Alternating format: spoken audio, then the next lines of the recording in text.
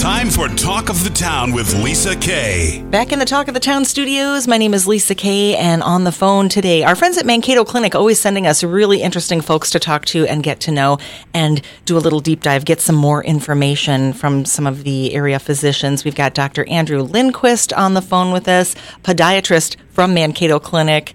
You go by Drew. Would you like me to call you Dr. Lundquist? You can call me Drew, yeah. Awesome.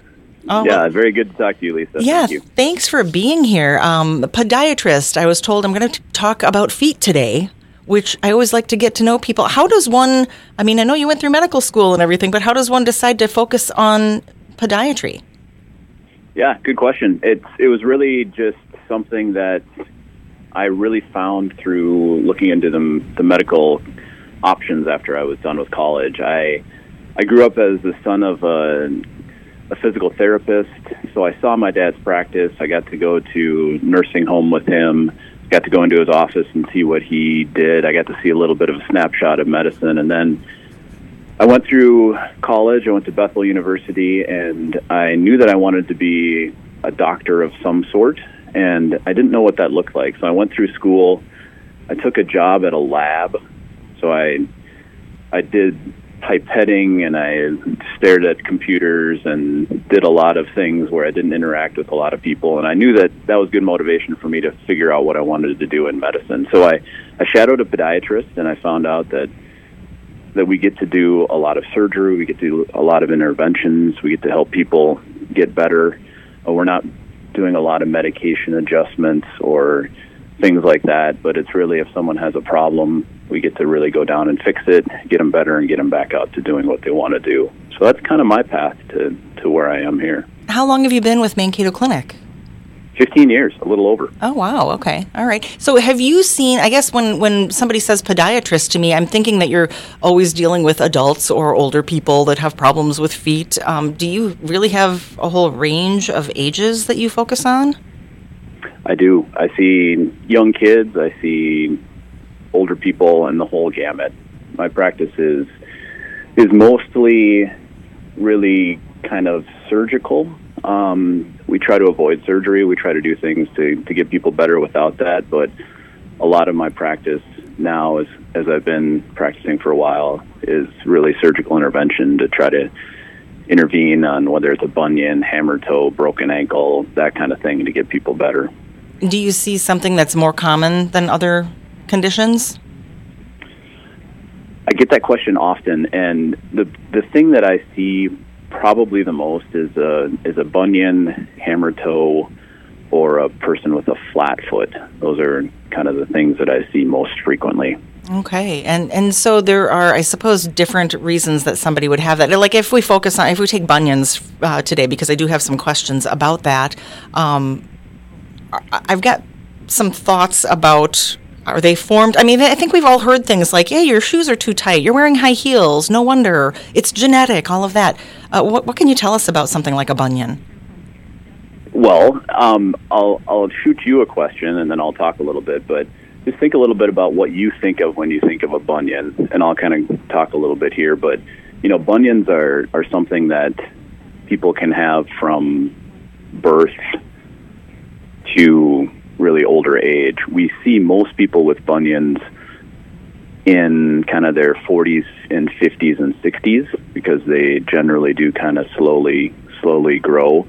But we also see, kids that are in their teens that are really struggling with that kind of a problem. So I always like to ask people, what do you think of when I say the word bunion? Because there's a lot of misconceptions out there. So I think of the bump on the side of your foot, like on the side of where your big toe is, right? Is that where it is? That is. That's the most common. There's also a bunion on the outside of your foot called a Taylor's bunion. There's also a kind of the cousin of a bunion, which is a stiff big toe, where that bone doesn't go out to the side, but it goes up and then causes arthritis and jamming in that joint. So there's kind of a variety of them. So is this, and I'm a mom of hockey players and the wife of a hockey player, but I've heard of the Bauer bump. Is that like a different type of bunion on the other side? Is that have you heard that before? I have. No, I have 3 hockey players myself. Okay. I'm in hockey rinks almost every night. But the Bauer bump is generally either on the heel or on the arch. Oh, and those are just prominent bones that generally with hockey players, we try to pat them or punch out their skates and keep them going. Every once in a while, we have to do a surgery to shave down that bump because it just really doesn't allow them to do what they want to do. And I try to avoid that at all costs. I have one varsity hockey player that I had to do that on this last year, but really everyone else we try to get better without surgery. Right. So and then that brings, the younger kids into mind. I remember when I had a good friend when I was growing up, and I think she was 6th or 7th grade, and she ended up having a bunion surgery. And I remember looking at the scar and watching her on crutches for a while and hearing about the long recovery and things like that. But she had always told me, oh, yeah, my mom had them, so I have this. Are they hereditary? They do kind of run in families. And I always ask, if someone has a bunion as a younger person, I say, which parent did you get this from, or which, grandpa or grandma, because sometimes it skips a generation, and usually people say that it is in the family. It's really the way that the bones and joints are aligned and the way the muscles pull.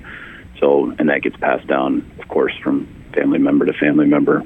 Sure. I suppose if you have, inherited grandma's feet, then eventually your feet might look like grandma's.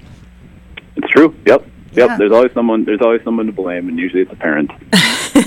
Are they always painful, though? I mean, I often wonder if I have them or not, but I don't have any pain in my feet. Right. So bunions can be painful or non-painful. And, I say that bunions are a cosmetic thing sometimes. We treat them only when they have pain. So I have plenty of people who have bunions that are quite severe if you were to look at them, but they don't have any pain, and we work on shoe gear changes or activity modifications to make sure that they stay that way. But yeah, bunions are sometimes painful, sometimes not.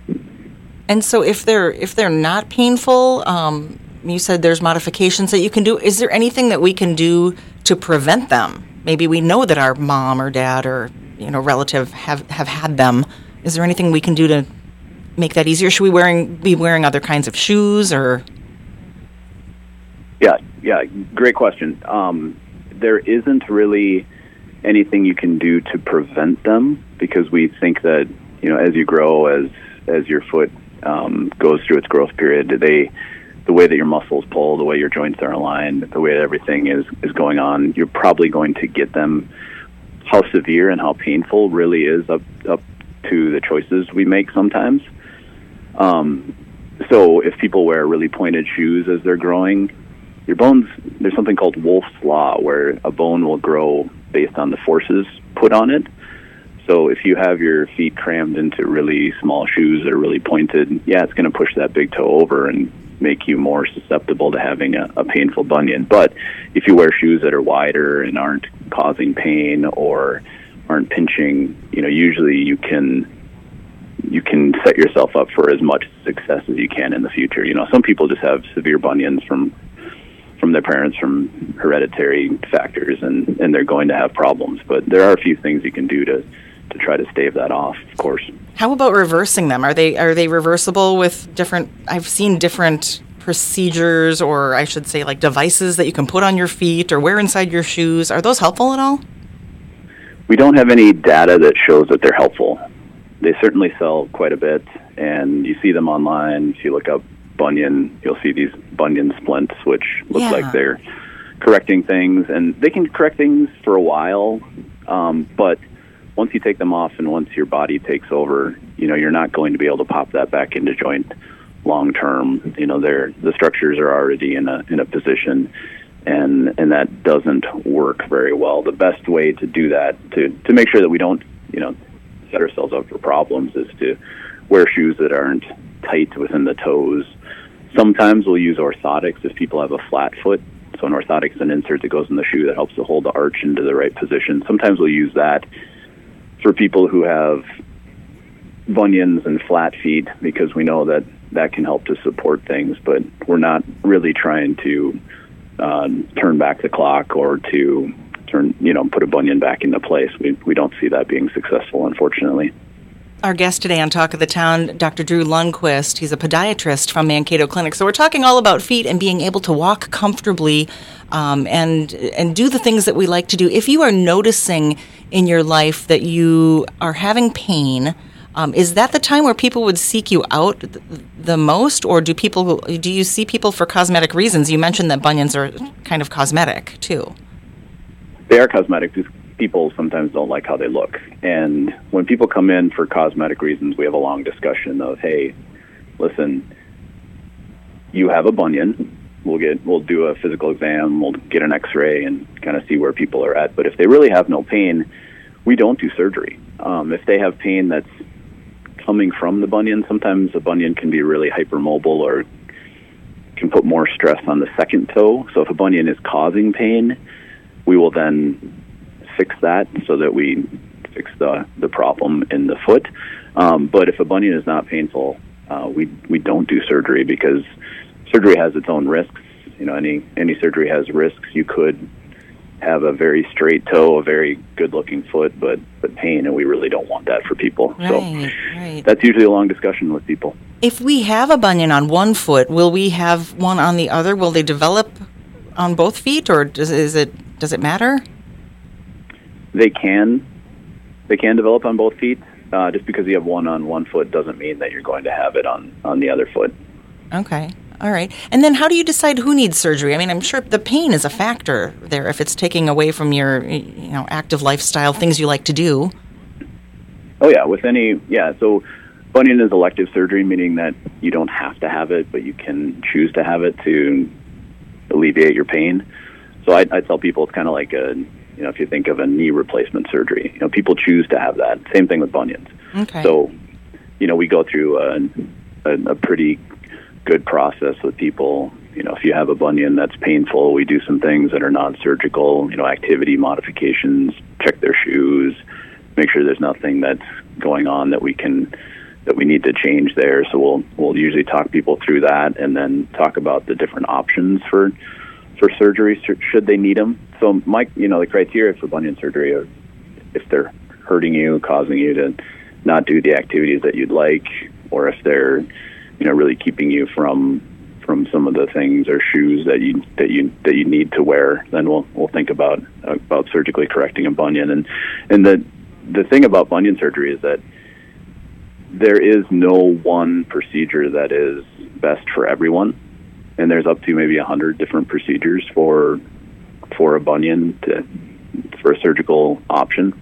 So a lot of people can go online and see if someone had good success with a certain bunion procedure, and they come into my office and say, hey, my friend had this done and this is what I want, and we have a discussion about, hey, listen, your foot is different. You needed a little different procedure, and if we were to do this procedure here, the risks and benefits of it and anything, there are some possible complications with every procedure. So it really takes a personalized approach for bunions because there are so many options and no one certain procedure is best for everyone. Well, I did not know that. I didn't realize it wasn't kind of a cookie-cutter type surgery that you would do on everybody. What different kinds of surgeries are there? You said 100, but can you give me a couple of the most common ones that you would do? Of course. Yeah, there's really about 3 different procedures that are most common and most effective in people. The first one is just a bone cut, where we cut the bone around the bunion, shift it over, rotate it, and then we use a screw and plate to hold that together. And that keeps motion within all the joints and aligns things pretty well. That's for kind of a mild to moderate bunion. And then if there's a very severe bunion, sometimes we actually have to fuse the big toe or remove the joint and put it into position there. That's kind of on the most severe end of things. And then there's also a procedure where we fuse a joint or make that 2 bones healed together up kind of in the middle of the foot, which is called a lapidus procedure. We do that, and then that joint has to heal. So there's different healing needs after every procedure based on how severe the bunion is and the correction is needed. So the lapidus procedure, most people have to be off of their foot from anywhere from 2 to 6 weeks to allow that to heal. the bone cut or the more minimally invasive procedure, we usually have people walk out of surgery the same day in a boot. Wow. And they stay in the boot for about 4 to 6 weeks. And so the only way to figure out what kind of surgery is best for you is to visit a podiatrist and have them take a look at it. Right. I think that's the biggest thing, is to really ask the right questions as a patient to your physician and surgeon to make sure that you know what you're getting into.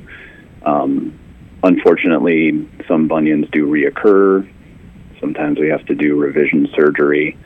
There's a study in one of the articles I gave you that shows that about 78% of people have success after bunion surgery, which is pretty high, but it's really that 22% of people that we want to do something that is going to be long-term, gives them a successful outcome.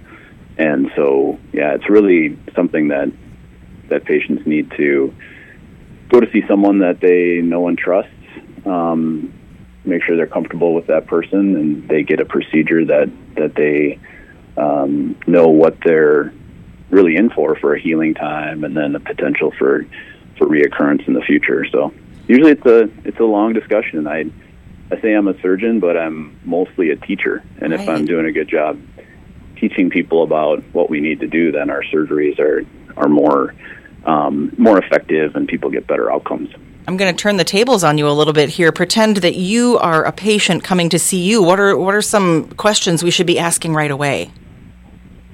Oh, that's a great way to do it, because that's really kind of how I try to practice. Is that, hey, listen, if this was a family member, if this was someone that I know really well, how can I get this across to people? So anytime we have a patient in the office, I try to look at it from that point of view. And the things that I tell people are, really what kind of an outcome are you looking for?